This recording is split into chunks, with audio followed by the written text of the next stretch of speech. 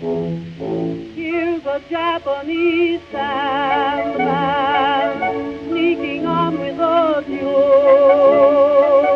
Just an old second-hand man. He'll buy your old days from you.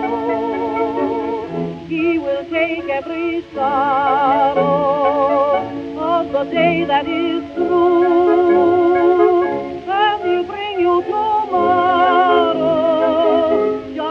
Hello and welcome to Good Friends of Jackson Elias, an occasional podcast about Call of Cthulhu, horror films, and horror gaming in general.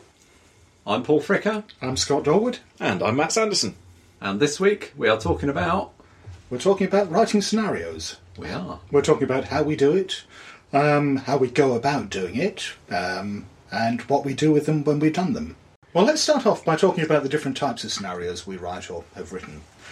I think the one thing that the three of us have got in common, the way we've already kind of got started writing scenarios properly, is by writing convention scenarios. And convention scenarios are very particular beasts because you're trying to deliver an experience in generally 3 or 4 hours. You're trying to provide a framework that'll allow people to do their own thing, but at the same time is directed enough that it won't just flounder if people don't grab hold of it and run.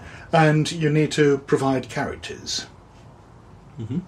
Yeah, because people don't want to be sitting down and having to roll up characters. In general, they want to have pre-generated characters, sit down, be given a character, and ready to go on off the cuff. Yeah. Yeah, there's a few games I can think of where you can sit down and do character gen. Things like Dead of Night, where you can do it in 30 seconds flat by just going number, done. Yeah. But anything as complicated as, say, or relatively complicated, such as BRP or World of Darkness, now you don't want to spend upwards of an hour or more sat there number crunching. And you may want to give people, here's your character, you've got another 100 points to spend on skills, put them where you want. Something like that, just to give them a bit of room to personalise it. And one of the advantages of doing this, again, for a short, intense convention scenario, is the fact that you can provide backstories, links between the characters, links to the scenario or the events of the scenario, and make sure the whole thing moves with a bang. Yeah. And there's a helicopter. Yeah. So they've been looking for you in your flamethrower. Yeah, wow, that's making the shed vibrate. Guest appearance by... Yeah, I may start up that bit about the characters. Oh, I quite like the helicopter. So, if you were wondering, Matt, that was a helicopter, not a fault with our microphone. God, we're fucking professionals, aren't we? No, I've got to start the bit about the... Okay. Yeah. You start again. I'll leave it in, but you start again. Is that helicopter coming back round? It is. Oh my God, it's the black helicopter. As long as it's not the yellow helicopters. Yeah, get out my helicopter guide quickly. There's another one. Military transport, maybe? Must be. Yeah, they're usually military. Mm-hmm. Obviously, the zombie apocalypse has started. You've seen people using their iPhones in the street recently. And of course, one advantage of creating characters for a convention scenario is the fact that you can tie them in with the backstory of the scenario itself. You can provide links between the characters. You can give them strong motivations. You can put all those things in there that will make sure the scenario goes off with a bang. Mm-hmm. And I find sometimes when writing scenarios for other things that I miss that aspect of it because it's nice being able to preload all that stuff. And I mean that's why so many of the scenarios that I've written for publication actually have pre-gens in them because, well, A, because they started out as convention scenarios, and B, because they're fundamentally about those characters.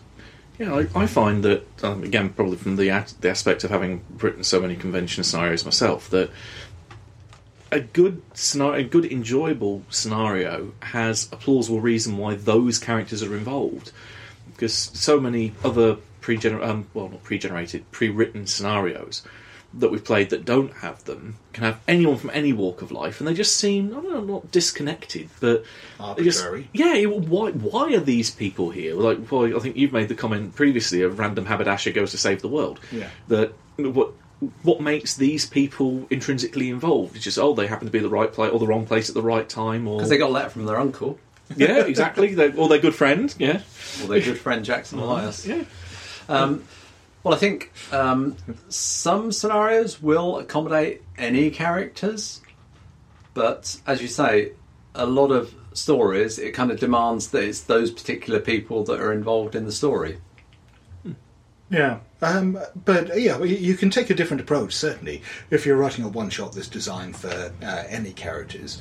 Now, going back, first of all, to the idea of it being about particular characters, if you're looking at writing a scenario for your particular group, to fit into a campaign as an interlude or something like that, then you've got the advantage there that you know the characters, and if you're writing this for your group, then obviously, you should tailor this to those characters. You should make the scenario about those characters, about the things they're passionate about the people they care about, about the world they inhabit. The scenario should not exist in a vacuum. Yeah, I mean, as far as writing scenarios that'll work with any group, that's certainly possible to do, and a lot of published scenarios follow that form. One classic way of doing that is to make it about a place. Or a place with a whole kind of backstory of its own that the players will get involved with, or the characters will get involved with. I was thinking about this earlier, and I feel that a lot of the scenarios that I've written for conventions, I was kind of paralleling scenarios with films or with other storytelling things like TV or whatever. And it seemed to me that a lot of the scenarios that I've written for conventions are kind of like high concept films. So there's a strong concept in there, really dominates the scenario, and the characters that are in it are kind of integral to it, really. They're all part of it. If we think of some high concept movies, like Jurassic Park, there are dinosaurs. What would happen if somebody recreated dinosaurs? So you've got you've got a bunch of people at the dinosaur centre, the island, and so on. You've got the professor and the whatnot. Whereas if you look at a film like The Godfather, it's not really a high concept movie. It's just it's a complex film with lots of different characters and interplay between various factions and so on. And that's more like a campaign, I think. It's more like an ongoing story that unfolds over quite a long time. Whereas a high concept thing, it's got a start, middle and end, and it kind of packs it all in to a once it's finished, it's finished. Yes. Along the ever growing list of sequels. Well, there's a reason why those sequels are rarely as good as the original, though. Though The Godfather Part 2 is a rare exception there. Yeah, but that's my point. That's not a high concept movie. So the scenarios that I've done, they've tended to have a sort of strong concept, and once they're over, they kind of involve a particular set of characters that are integral to that story, and once they're over, you wouldn't really use those characters again, and you couldn't really have your regular characters enter that story. Gotcha. Yeah. They're just integral to that, really. There's actually one thing that I've been thinking of fairly recently for a project I've been working on, that it initially started off as they're all interlinked by a common theme. So the characters or the scenarios? The scenarios. Uh-huh. But there would be the potential that in one of those scenarios later on that you could use characters from each one of the scenarios that precedes it to present the coda, the thing that wraps everything together. Then the problem that I found with that was potentially, what happens if in an X, Y or Z group that person didn't make it through this scenario, that player character wasn't used in the other one. So it would be a nice idea, but just completely impractically just wouldn't work. Yeah. But you could have characters that were related to those other ones, or had some other connection, so at least you have that line of sympathy, but you don't have the direct link. But for people writing scenarios for their home campaigns, then yes, you can certainly play to that particular strength and draw in those elements, those fallen characters. Someone's character who hit zero sanity a while back and has gone off to be an NPC. You can bring them back as a character. A bit like what's happened with us in Horror on the Orient Express fairly recently with Paul's previous character. Yes. Admittedly, he ended his return with a champagne bucket on his head. But anyway. I'm sure he looked very dashing in it. And so all of these scenarios have got to come from somewhere. The raw idea, comes from some form of inspiration. So, Matt, what kinds of things do you draw on? For example, well, where do you start from? Yeah. It honestly depends on context. If it's something that I've been invited to write for, let's say I've been given a hypothetical situation, you're going to be writing an adventure about a source book that's going to be set in Spain, for example. I would think, okay, I know virtually nothing about Spain. I never went there on holiday. I don't know the language. I don't know much of the geography. I don't know much of the history or politics. I would start by doing my research. I'd do a general overview, have a look at the area as a map on the map on the globe. Pick out cities that I think, that place has got an interesting name. What's based there? And then start to basically work my way down, drill deeper and deeper and deeper into certain details. If I find a place that I like, just geographically by the look of it, I'll start looking at its recent history, start looking at more an overview of the area, where did the place come from as a settlement, etc. And then if there's more interesting people, for example, then start to use those as what part have they played in, like Spanish society, for example, or development of politics, culture, art. So you're getting a lot of setting detail, period detail. When do you then start to think that would make an interesting scenario? Is it just something that kind of inspires you? You see there's some myth or story in this particular town of something that happened and you think, oh, that could be a mythos element? Yeah, potentially. It honestly depends on what I stumble across. So you just react to what you find in the research? Exactly. I'll start with research because I generally like to have a good, well-grounded, or as I think there's actually a line from Doctor Who, I like my lie to be shrouded in truth. That I like to present as real a scenario as possible, at least factually real anyway. Because that if you're going to do something historical, there's always going to be some nerd out there who goes, oh, that wasn't like this in this particular time, and knows the whole ins and outs of your setting better than you do. Boy, have I had that happen in convention scenarios enough. You have, I've been there. So that's one approach, is to start from, to pick a period or a place or a combination of the two, or a particular event. We might pick the sinking of the Titanic and set a scenario there. And then you so you're delving down deep into that until you find something that sparks off your imagination, really, and then you sort of work upwards again from there into a scenario. Exactly. That's if I was given the confines of the canvas to begin with. What if you weren't, if you hadn't got to deliver a pitch based around that sort of those confines? Yeah, if you were just coming up with a scenario to run for the fun of it. Yeah, in which case I'd draw from my own interests. So I'd start, again, looking at potentially events in history or places that I know I was interested in. So I think of it more like a film director. But a similar approach. You kind of pick something you're interested in and do the research. Yeah, rather than have it directed at me. Yeah. But then it definitely comes to say from a what's the word I'm looking for? Location scout aspect. Yeah. I'll try and pick the location of the scenario first. I might have a kernel of an idea of what I want to happen, but I like to know where I'm setting something to begin with. I like to know the stage at which I'm setting my drama on, as it were. Yeah. What about you, Scott? How do you begin? It's different almost every time. Sometimes ideas will come to me because of things that have happened in my life that I sort of started a train of thought going, and I sort of think, oh right, yeah, I can use that. Sometimes it'll be things that I've just read, and in situations like this, when I don't have an idea to tie that straight into, when I've just got this germ of an interesting idea or a fact or whatever, then I'll just write it down in my notebook and save it for later. And sometimes it'll be there for years before I suddenly, think, oh, I fancy writing a scenario for such and such. Have I got any ideas? Oh yeah, there's this old one in the notebook. I'll do something there. Sometimes, it is, as Matt does, events in history. For example, when I was doing the Time and Tide scenarios, I looked at various bits of American history that 20th century American history I was interested in, and went for looking for mythos spins on those. But and sometimes it is, yes, working to a particular idea that's been given to me and trying to develop that. So sometimes it's working up from research up, a bit like Matt's doing it, and sometimes it's getting an idea that just kind of comes to you, a sort of spark, and developing that. Well, and sometimes, like I say, it is just something that happens which sparks off a train of thought.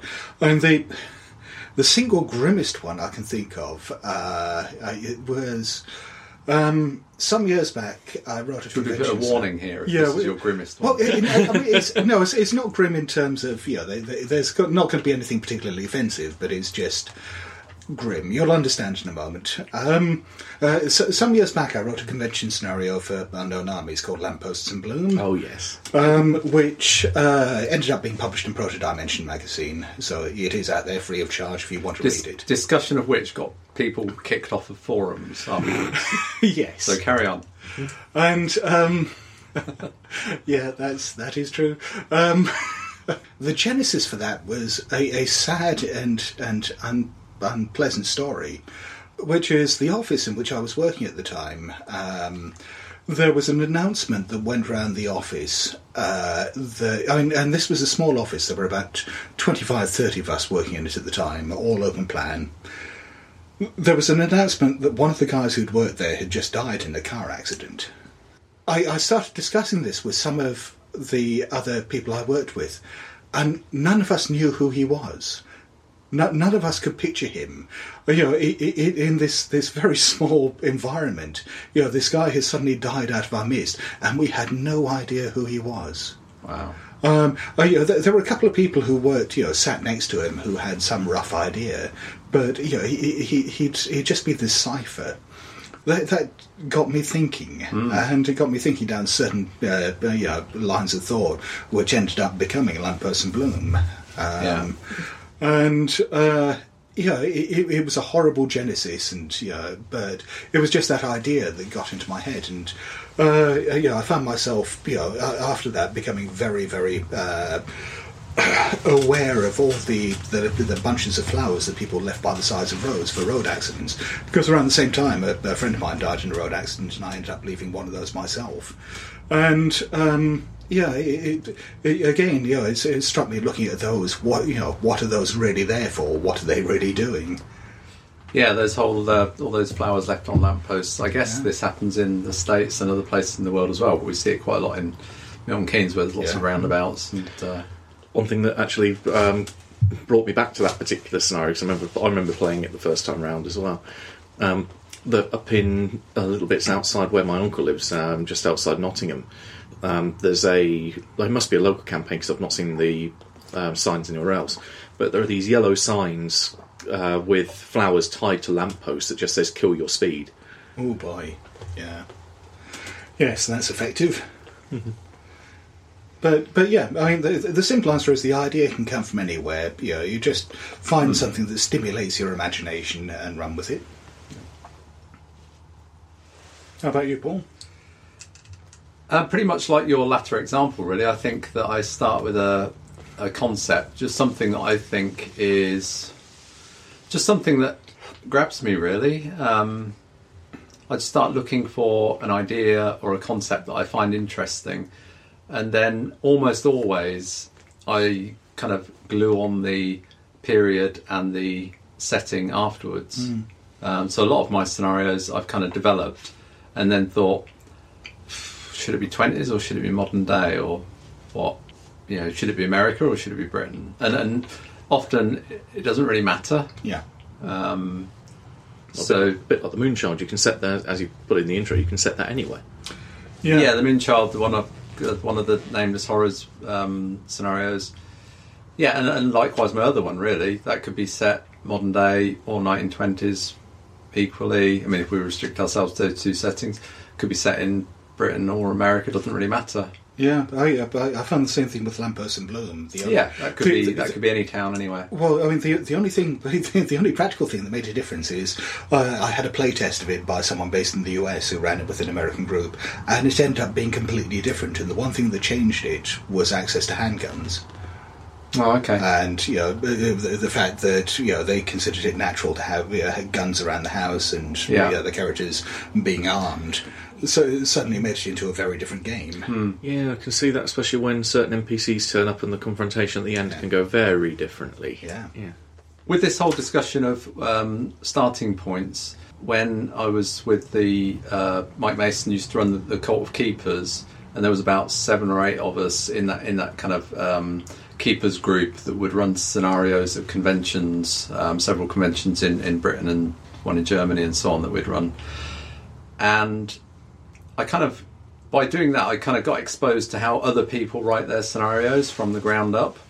We tried collaborating sometimes. It was a real eye-opener to me that not only how differently people run the same scenario, so the way the Cult of Keepers worked was, each of us would write scenarios, put them into Mike would read them, and sort of pick the ones that we were going to run at, Battle Masters or whatever convention, and we'd run, I think, usually one of our own and one of someone else's.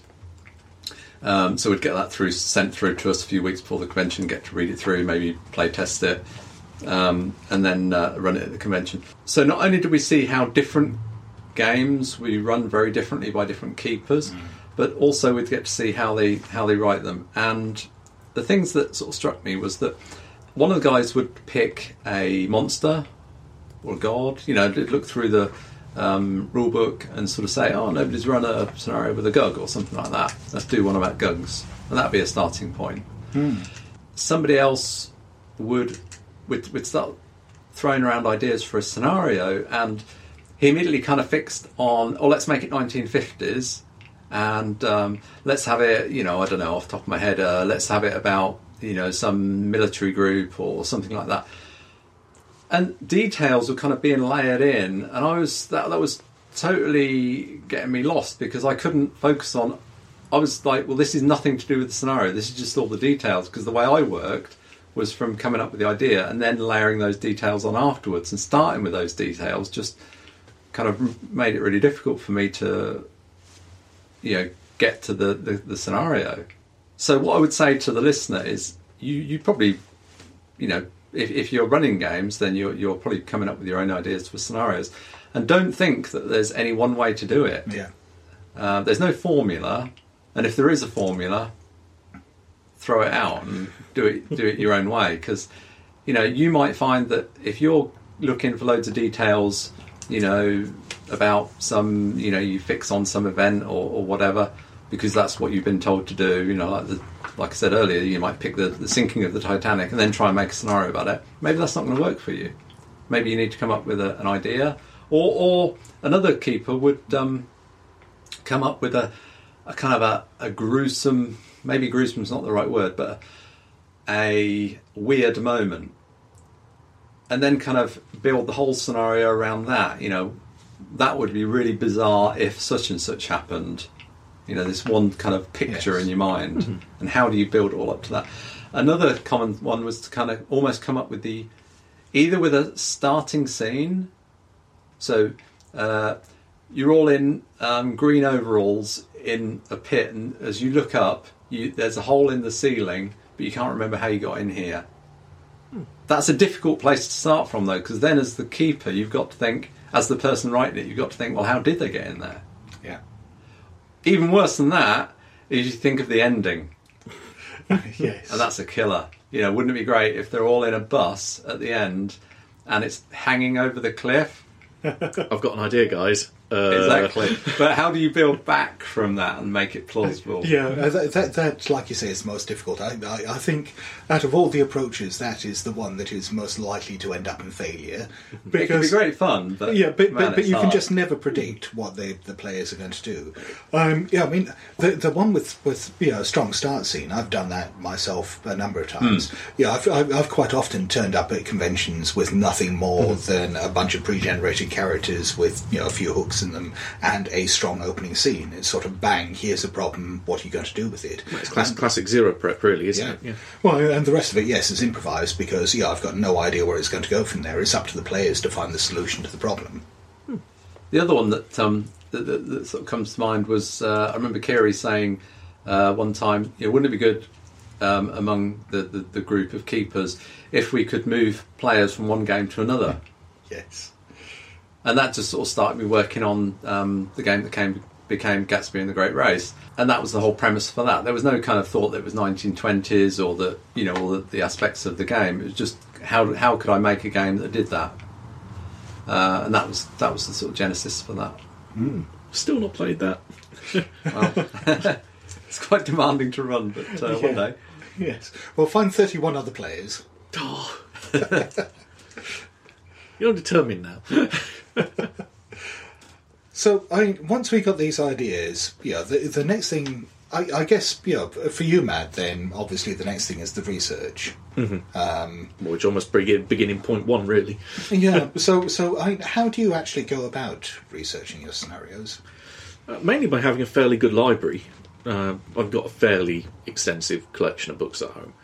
But then, as most people in this wonderful age do, I hit Wikipedia. At which point I have a look down the recommended reading list. Good example was one of the scenarios that I probably did the most research for recently was called An Amaranthine Desire, which I started off by looking at Wikipedia to get the list for recommended reading, then seeing multiple links that went off to documentaries. There was a Time Teen Dig that was done there, so I streamed that off YouTube, watched that, went along to the place. And this is set in Dunwich, we should say. Indeed, yes, the Dunwich, not the fake one, the real one. In England. Yeah, in Suffolk. Yeah, lovely place. I mean, the drive down there was really nice. Yeah, well, that's another layer of research that you did, actually going to the place. Yeah, I went round there for a day. I wandered around, had dinner at the Ship Inn, the white ship on their symbol. Excellent. Wandered around with my camera, took photos. Immersed myself in the area, went to the museum, probably poked the brain of the poor attendant there, drained him dry, and then went back home after about a good 6 or 7 hours there. Yeah, I've done something similar actually. I wrote a scenario a while back that was set in a nuclear bunker, so I went to Kilverton Hatch for the day for a research trip and went round there. I haven't. That's because yours could be set anyway. You just go, I'll go down the road. There we go. I'll just stay in my house. No need to go outside. There's enough horrible things going on in there. Yes. For in my shed. For other ones that I can think of where I haven't been able to go to places, I do like to get a feeling of what they look like beyond just looking at still images. So there's one scenario that I've written which should be coming out hopefully sometime next year.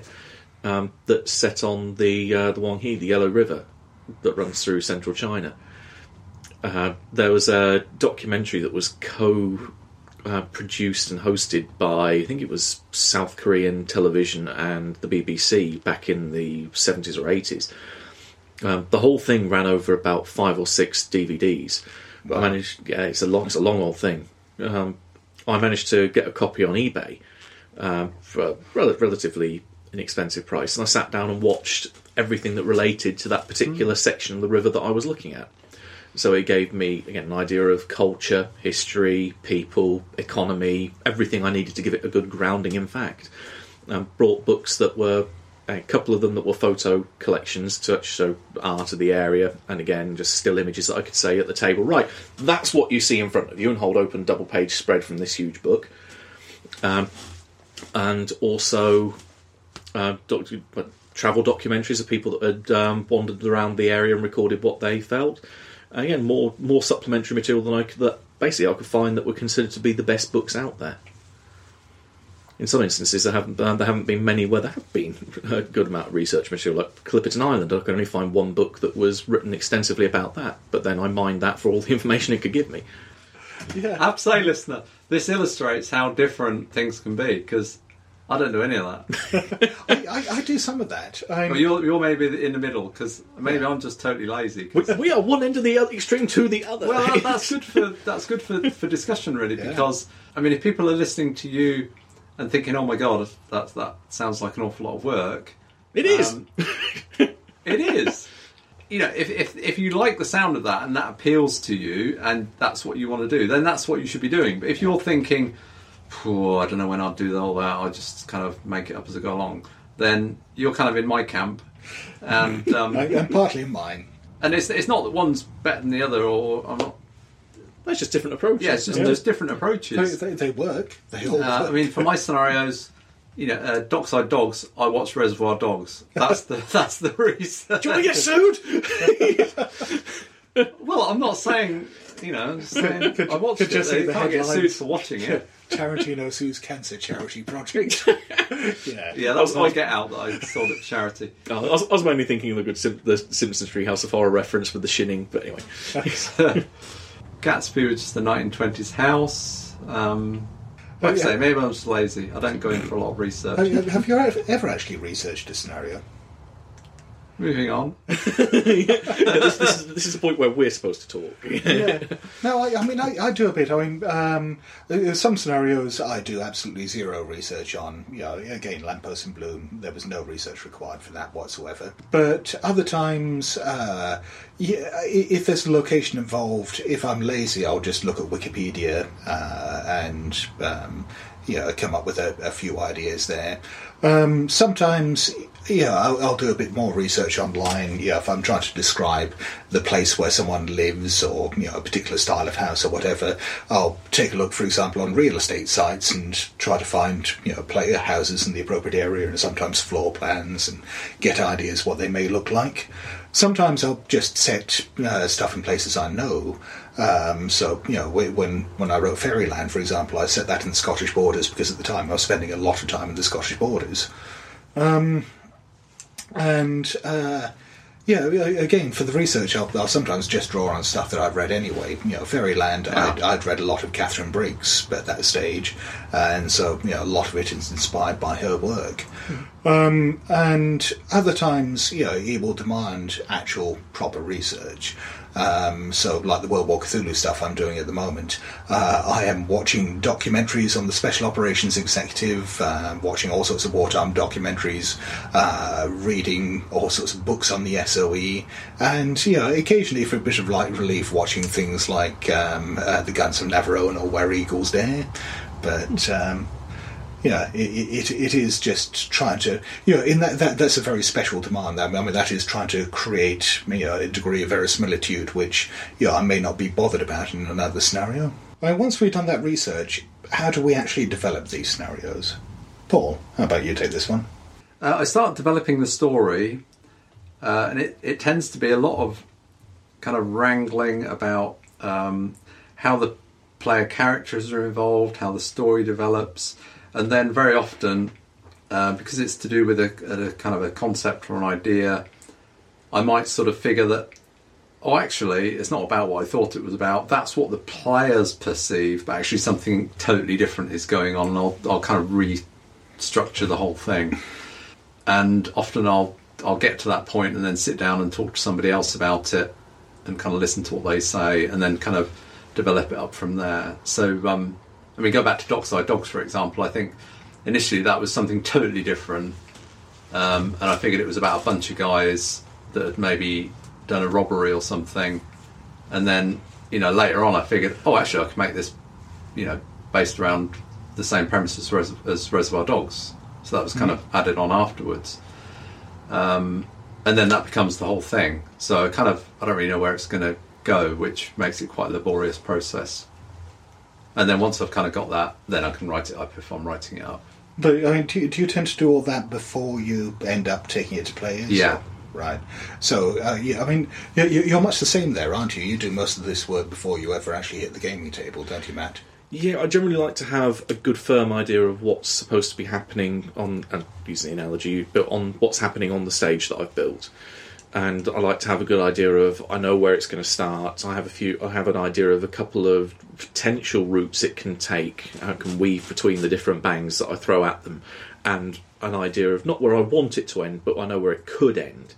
I don't like to force players by saying, right, here are the rails, go down that way. Yeah. You're not going to look anywhere else. The plot's over here, guys. Look, follow the trail breadcrumbs. I like to say at least have an idea of where they could go, not necessarily where I want them to go. There's been one good case in point, one game that I started with the premise of an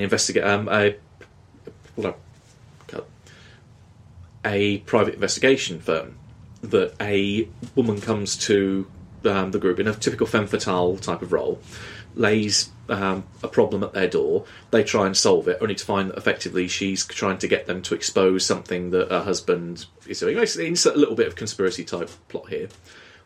One of the players decides that he's just going to kill the girl outright because he's a knob. There's some knob who decided to just shoot the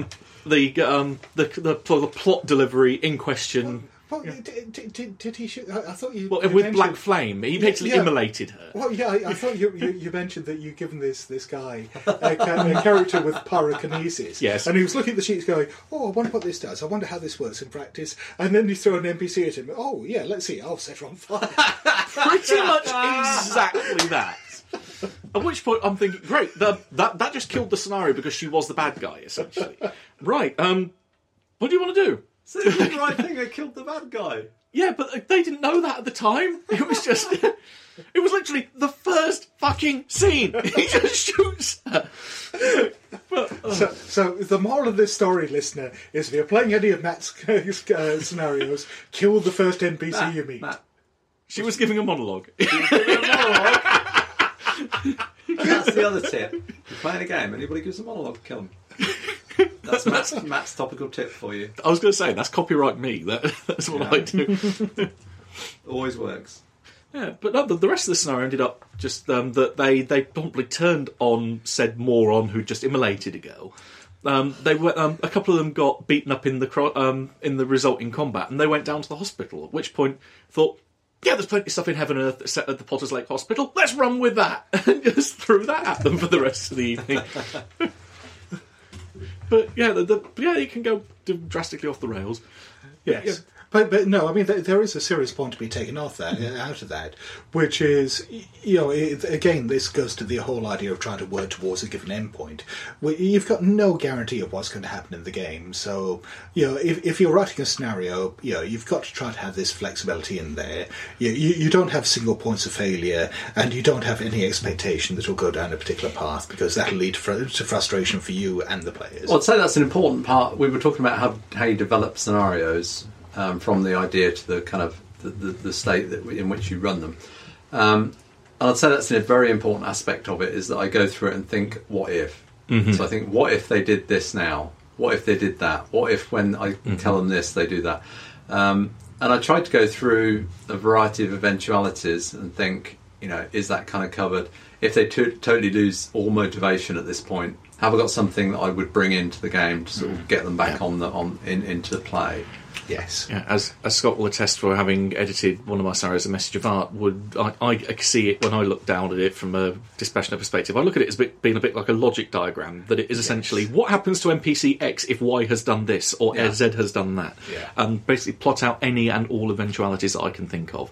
Yeah, I tend to abstract it a bit more with just saying, this NPC has got this motivation, and then leave it up to the keeper to interpret that. Mm-hmm. So rather than giving the keeper instructions to follow, it's just sort of, here's this plot element, throw it into the game, see where it goes. Yeah, so some keepers I found are they love that kind of degree of freedom, but then there's some others that I know, but this is probably why I tailor to this school of thought, is because I know more in the latter half, that want that safety net there. They might then, someone else might go, oh, that's an interesting way that it could run, but then just go off and do their own thing, which is perfectly fine. I mean, I've done that with published scenarios enough. But there are those that want that safety net, so I provide it for them. Well, there's a big difference between writing it for yourself and writing it for someone else. Oh, yes. And writing it for publication. So listeners, if you're just writing it for yourselves and you're developing an idea, that can be quite a sketchy set of notes that only you would understand the meaning of. We need to get a photocopy of some of Scott's postcard size or post-it note bullet points. Well, that actually ties in with what I was going to say about how I develop my ideas, which is, I work very differently than the way you two do in this respect. In that, the first time I run a game that I'm working on, I'll have almost nothing prepared. If it's a convention game, I'll have the player characters prepared. I'll have a few ideas for NPCs, a few bangs that I can throw in. If you're not familiar with the term bang, a bang is basically just an event you throw into the game that the player characters have got to respond to. Or else. They can't ignore, but it gives them freedom of choice as to how they deal with it. And then what I'll have is, I'll try to have a strong opening scene that sets up the initial conflict or problem, and then throws the whole thing into motion. And so what I do is, this applies much more to developing stuff for publication, but it can also apply to if you're writing up a scenario for use at a convention and testing it with your group at home first, for example. Is that I start off very, very light on that front. Then I'll run it a couple of times, and then that'll give me an idea as to A, which bits of it are actually important, and B, what some of the possible outcomes are. And what I find, because I tend to run the same scenario a lot at conventions, is I'll tend to find that there are a bunch of fairly regular outcomes that come out of it, and a bunch of fairly regular paths and things that turn out to be important, and quite often things that I thought were going to be vital, no one ever goes near and stuff like that. So, then I'll just pick out those bits that are important, I'll write those up as details, and then put in some details as to, how it might all pan out. Yeah, I've done that before, especially in some of the playtest things that provided some of the best parts of a scenario that I found. Because as no plot will survive contact with the enemy. I mean, players that as soon as they sit down, they will take it in any direction that you hadn't necessarily thought of. Yeah, this is why I very rarely think of scenarios in terms of plots. I tend to think of them in terms of motivations, NPCs, locations, and bangs. Because those are the things that give you the flexibility to adapt to whatever the player characters do. If you write it as a plot, then if the player characters go entirely off that plot in the first couple of minutes, you're fucked. Mm-hmm. So, I mean, that sort of leads on to what the essential elements of a scenario are. I mean, I've just outlined what I think mine are. What do you find when you're writing yours up, Paul? So when I come down to the basics of what I want an opening scene, something that's going to grab the players and grab their attention from the outset, whether it be action or whether it should be something very intriguing. I want a list of names that I can draw upon for NPCs. That can just be as simple as a list of names. More likely than not, I want a set of scenes and I want a group of non-player characters with agendas. And that can just be very simple. If I'm writing just for myself to run it, I don't need to write 2 paragraphs describing the non-player character. I can just say fat bald guy, and in my head I know what that is. Or I can say Pete that I went to school with. Nobody else is going to know what that is, but immediately for me that's a whole character. But I mean, you also touched on something else interesting there, which is the agendas. There's a good trick that I noticed in your scenarios you picked up from Dogs in the Vineyard, which is something I've used a lot in scenarios as well. If you've never played Dogs in the Vineyard, one of the lovely things about that game, there's lots of lovely things, is the fact that each NPC in it that you define has to want something from the player characters. And this is part of creating it. It can be that you want to prove that their mission is wrong, or you want to the NPC wants the dogs to sanction his illicit marriage to his cousin or something like that. Yeah. But it's something that the player characters have got to deal with.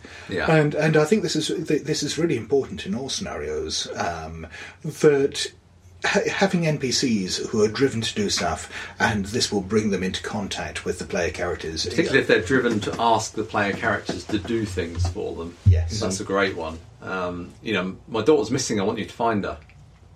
As soon as you get that player character, you know just how to play them, you're hooking into the player characters and drawing them into plot, and suddenly they've got one person that wants them to do one thing, and another person that wants them to do another thing, and another, And then they've got something else they want to do, and they're all getting pulled in different directions, and you can just sit back and let them argue about what they're going to do. It's great. Yeah, particularly if there's no one right solution. Yeah, oh yeah, definitely, yeah. Yeah, I know, yeah. I've certainly had some games where I've just had groups arguing. I think you were in one of these Dogs in the Vineyard game. Where, where the group was arguing amongst themselves as to the right solution to a particular problem for about 2 hours. And it's every time that they looked in danger of coming up with a solution, I threw in another NPC who came up and said, well, what about this aspect of it? Yeah. Okay. Nah, me three, definitely NPC motivation is a huge thing. Likewise, what we'll say is I'd like to have a good background that to me makes sense and gives a plausible reasons to why things are happening, that is a good solid grounding in why things are happening. And that maybe not necessarily that they all relate to the PCs, because one of the things that I love to do is set one PC going, a group of PCs going down one particular direction. They think, oh yeah, this is the plot going down here, and then have the antagonist effectively like at a T-junction, the car that zooms across their path, going, where the hell did that come from? That it's just out of the blue that is connected. But that might be several streets down, using that analogy, after it does a U-turn back on itself and meets up with something they hadn't twigged way back on the path that they'd completely missed. So the essentials we're talking about of having being prepared to run a game, a session of a game, we're just talking about a few basic essentials, a few NPCs with some agenda, a sort of a starting point. Mm-hmm. And a purpose, generally. Yeah. So they have a reason for the direction they're going in. Yeah, and 3 weeks of research. Well, in my case, while you were both looking at me. Sometimes it's taken me more than a month before I even hit pen to paper. And once, I mean, depending on what you're doing with this scenario, again, this might apply if you're developing a convention scenario or if this is something you want to submit to a publisher. The next stage of it, of course, is playtesting. Now, this can be, what I was saying before about developing it further by, playing it with a friendly group, playing it at conventions, or, one of the most useful things to do is once you've got it written up in a relatively good form, give it to someone else to run, and then you'll really find out what works and what doesn't, because all the assumptions that were just in your own head are gone. This can also, dear listener, be potentially the longest part of the whole process. Oh, definitely, yeah. I'm working on a scenario at the minute that I've been playtesting for over a year, and it's only now coming to the point where I'm pretty much happy with it to begin writing it up. Gosh. But again, that's I think it was some perfectionist. Sandy Peterson himself who said words to the effect that, and I'm not sure on the timing, but it was something to the effect of, if he was writing a scenario for himself, it might take 6 hours. If he was writing it for someone else to run, it might take 6 days. And if he's writing it for publication, it might take 6 weeks. Yeah. Because there is very much those steps. If I'm running it for myself, I can do it off the side of notes, which is just scribbled down, that only I would understand. If I'm writing it for one of you two, I'd need to write a bit more, but I know that you can come to me and say, that bit doesn't make sense. What does that mean? Or I can use terms that I know you'll understand, but if it's being written for publication, then it needs to have a whole another, it needs to all be proofread and edited for a start, but it needs to be far more in depth, give far more detail. I can't assume that anyone's going to understand my references or whatever. Yeah. I mean, the actual act of getting the words down on paper is a relatively quick thing, but finding the bits that are important to put down and communicating them clearly, and then going back and taking out all the stuff that doesn't actually need to be there is the time-consuming part. And in the Keeper's Advice chapter in the 7th Ed book, I was keen to put a bit in about how to use a published scenario and kind of do the reverse of this. So when you've got a published scenario, you've got, thousands of words, and what I find best when I'm using a published scenario is to sit down and take notes from it, and what I kind of end up with is a set of notes which are kind of like the ones that I would have written if I were running the scenario for the first time. Just the bare bones. Reverse engineer it, essentially. Go back to its initial kernel of process. Absolutely. But I think there's certainly when I sort of, years ago, I can remember going through a published scenario, and it can be very hard to distinguish what's essential and what isn't. Yeah. So if there's an NPC... he's a caretaker, he's got a dog, he's an old fellow, he's got grey hair, he wears a blue shirt. All this stuff is in the scenario, but really you can pare it down to okay, what is essential here? He's a caretaker, and he saw someone come in a car yesterday in a yellow car. Okay, all that description about him is irrelevant. I can just put caretaker, old fella. And make the rest up on the fly. That's right. I mean, describe him as you will at the time, unless any of that is really vital. The only tip I'd say there is if it's a character who's likely to turn up again in the scenario, and you want to be consistent about a couple of the details, then write them down at the time when you're running it. Make a note. If you've said that this guy has got a mop of flaming red hair, just make a note of that, so that the next time he turns up, he isn't suddenly bald.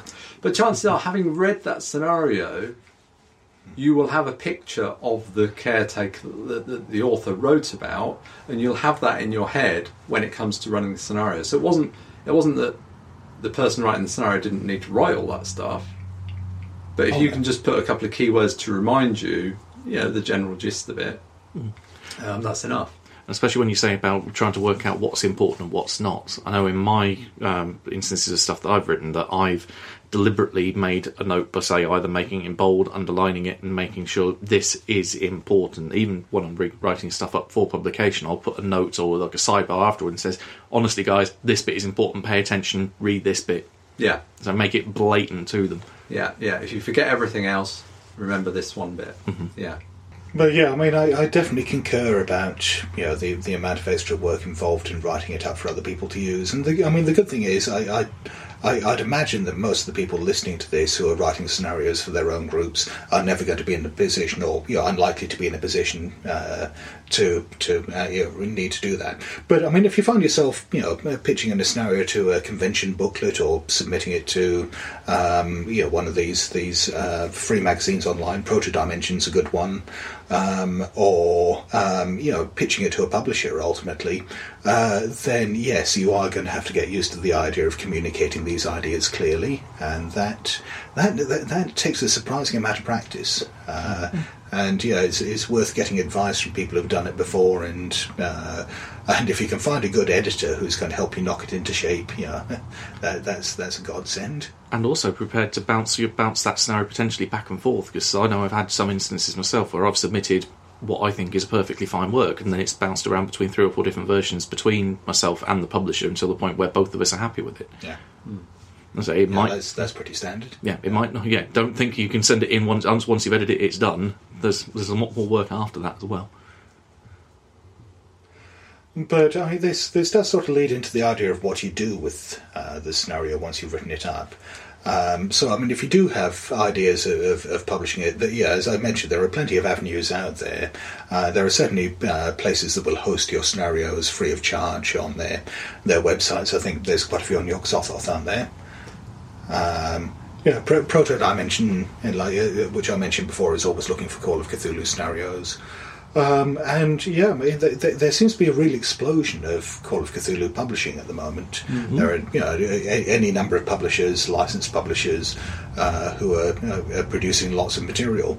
I think the way each of us got into that, and this is probably worth pointing out to anyone who's got ideas along those lines, is by running lots of stuff at conventions and getting to meet publishers that way.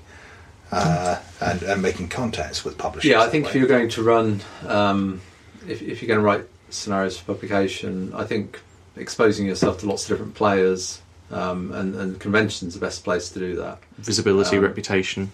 Yeah. Well, I'm just thinking of experience of play as well, because if you just run it for your group and so on, there are lots of different styles of play and different people who run scenarios and play them in different ways, and it can be a bit of a sort of trial by fire running at conventions. Yeah, I mean, running it for the same group leads you to a set of assumptions which won't apply to the greater world. Mm. Yes, not every group calls the police and then sets everything on fire.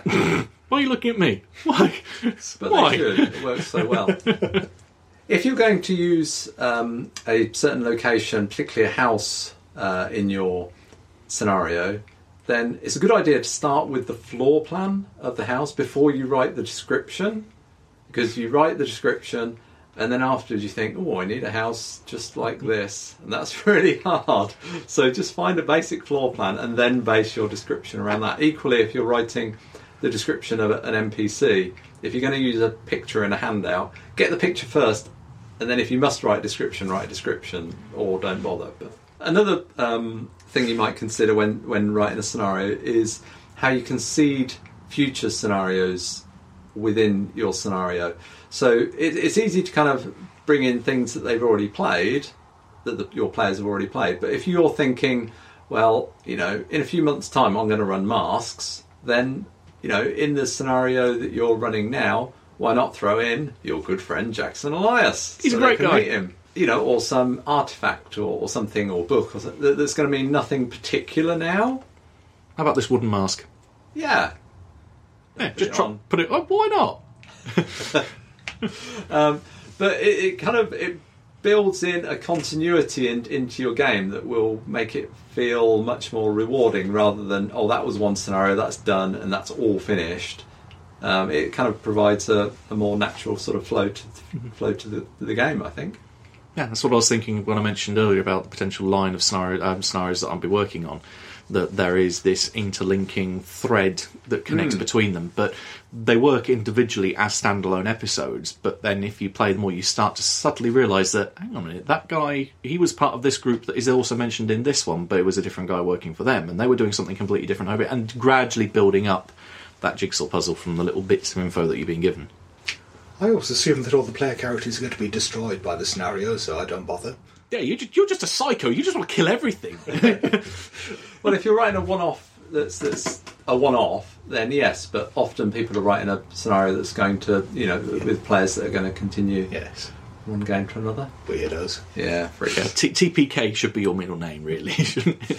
I think another important aspect of Call of Cthulhu scenarios particularly is don't have all of the exciting things having happened before the game starts. Oh God, yes. And then the players come in and discover, wow, lots of exciting stuff happened here. Mm-hmm. And you suddenly also, realise, as kind of a joiner to that, don't have it such that exciting stuff could happen, but it's the player's job to stop it happening. And by God, we won't let anything exciting Where have I heard that before? I was just thinking that... I'm channeling Rich Stokes, I think. No, you're channeling me. Oh, am I? Okay. Yes. The number of times I've had this rant at you, Paul. Especially when you realise, you've written this whole intricate, detailed plot. Yeah, that background should have been the scenario! Yeah. There's two things that can happen when you read scenarios, I think. Two things that... When you've written your scenario, take a look at it, and all those NPCs that are doing the interesting stuff, ask yourself, you know what? Could they be the player characters playing those interesting roles, rather than having a cast of NPCs doing interesting things and then having some independent investigators come in and be employed to sort it out? Why not have your player characters take those roles? You've had this discussion with me recently, haven't you? Yeah, I think so. And the second thing is, all that interesting stuff that's in the prelude that kind of is the kind of the kicker for the characters to get involved. Could you take a step back in time and actually have the player characters involved in all that interesting stuff? Especially if it's more interesting than what's about to happen. Yeah. So do they need to be investigating the aftermath, or could they be involved in the terrible things, and then be picking up the pieces afterwards? Yeah, and as an adjunct to all that, one thing that I would like to throw in is, for the love of God, do not put NPCs in charge of player characters. No, never, Professor ever, Armitage, ever. we need your help. I was more thinking, hey, Professor Starkweather, or hey, Professor Moore. Yes. Yeah. That was pretty much what came to mind there. Yeah. I find there's nothing more frustrating in a game than just being given little missions to do by NPCs. I want the game to be about my character. I don't want him to feel like a member of the supporting cast. Yeah, if we're going to play Jaws, I want the three of us to be the three on the boat. Yes. Not... I'm Bags on the guy who says we want a bigger boat. You're the investigators, and... we need you to go and investigate what happened to Quinn's boat, because he got eaten by a shark, and they're all dead, and we need you to take a little boat out and see what happened in the sea. You're going to need a bigger boat. The shark's dead, obviously. The sequels say otherwise. There were no sequels. Yeah. Well, I mean, it could be worse. It could be, these three characters are about to go out on their boat trip, but they've hired you to do the stock taking first. Yeah, we need our supply of pemmican. And harmonicas. You've got to have those harmonicas. Sorry, I mean, we should take a step back here and say that we all actually do like Beyond the Mountains of Man. Oh, it's You don't? I'm trying to be politic here. To be fair, it is a wonderful scenario. It's a wonderful idea, but there are certain tweaks that make it even better. Yeah. And the main thing is they make the leaders of the expedition the PCs. I mean, I had a great time playing it. I absolutely loved it. I did enjoy it. It was just that aspect of the NPCs being in charge that pissed me off. I mean, this is kind of another show here, maybe, but I mean, the reason I liked that, I think, was because of the story that I felt that developed around my player character, rather than purely the story of the scenario. I mean, that was pretty cool, but it was that we played it for a long time, and I really got into my investigator and his story, and really kind of, it was great. It is one of the better campaigns I've played, definitely. Yeah.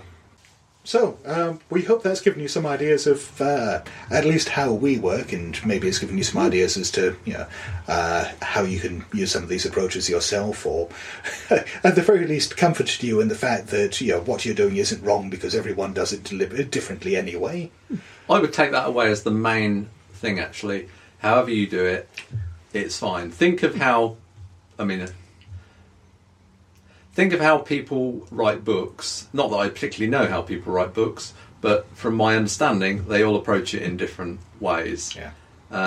When asked how he gets his ideas, Stephen King says they come in the mail, which is as good an answer as any. That's the question he gets asked regularly, of course. And one could ask that of a scenario writer. Where do you get your ideas? You get them wherever you get them. Just go with whatever you feel. If you want to do lots of research, do lots of research. If you don't. Just make it convincing, make some notes, think through what your players might do, and sit down, play it. And failing that, if you're really stuck for ideas, rip off the plot of your favourite film. By the time your players have messed around with it, it's going to turn into something different anyway. Yeah, I've seen that used plenty of times. Yeah, don't be afraid to plagiarise. Yeah. Absolutely. Best form of flattery. Yeah, if you're writing for publication, it's a bit different. But if you're running for your group at home, plagiarise the fuck out of things. Mm-hmm. But even whoever you're presenting it to, by the time it's been through, you've processed it through, it's probably going to be so different to the original thing anyway. Yeah.